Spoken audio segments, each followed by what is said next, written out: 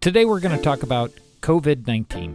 Welcome to Secure Briefing, where we're going to break down the latest events and topics that are affecting the safety and protection industry in a fast, precise way. So, we're not going to go into great, deep discussion. We're only going to be dealing in highlights, and even if you already know what we're discussing, we're still hoping you get a few takeaways.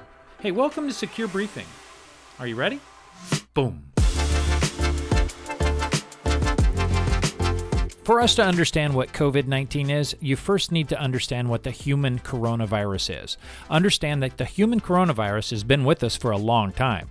It actually was discovered back in the 1960s, and since then, new strains have been discovered. There's 7 coronaviruses that actually can affect people. 4 of those very common around the world, and people get infected with that all the time. The other 3 out of the 7, well, those spread to us from animals. See, animals have the coronavirus as well. For instance, MERS, which stands for Middle Eastern Respiratory Syndrome. Scientists trace back the coronavirus to camels, which they actually had for about 10 years before spreading to humans, and they believe the camels got it from bats. And next is SARS, and SARS stands for Severe Acute Respiratory Syndrome. Now, this was an outbreak in 2002, and they believe that it was caused by a bat that infected a civet, which is like a cat-like mammal, and then it mutated into humans. And that brings us to COVID-19. Now, scientists have not yet determined what that intermediate host was, but it was most likely from a bat and then probably gone to a pangolin.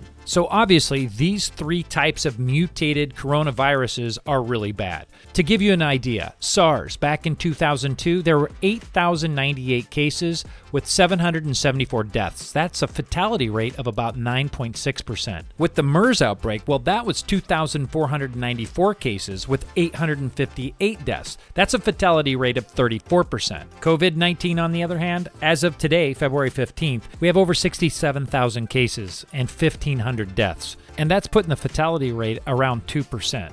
I totally understand that this is a sensitive subject. It could create anxiety for some, but I hope it's been helpful to breaking it down this way. Remember, all this information and more can be found on cdc.gov and who.int.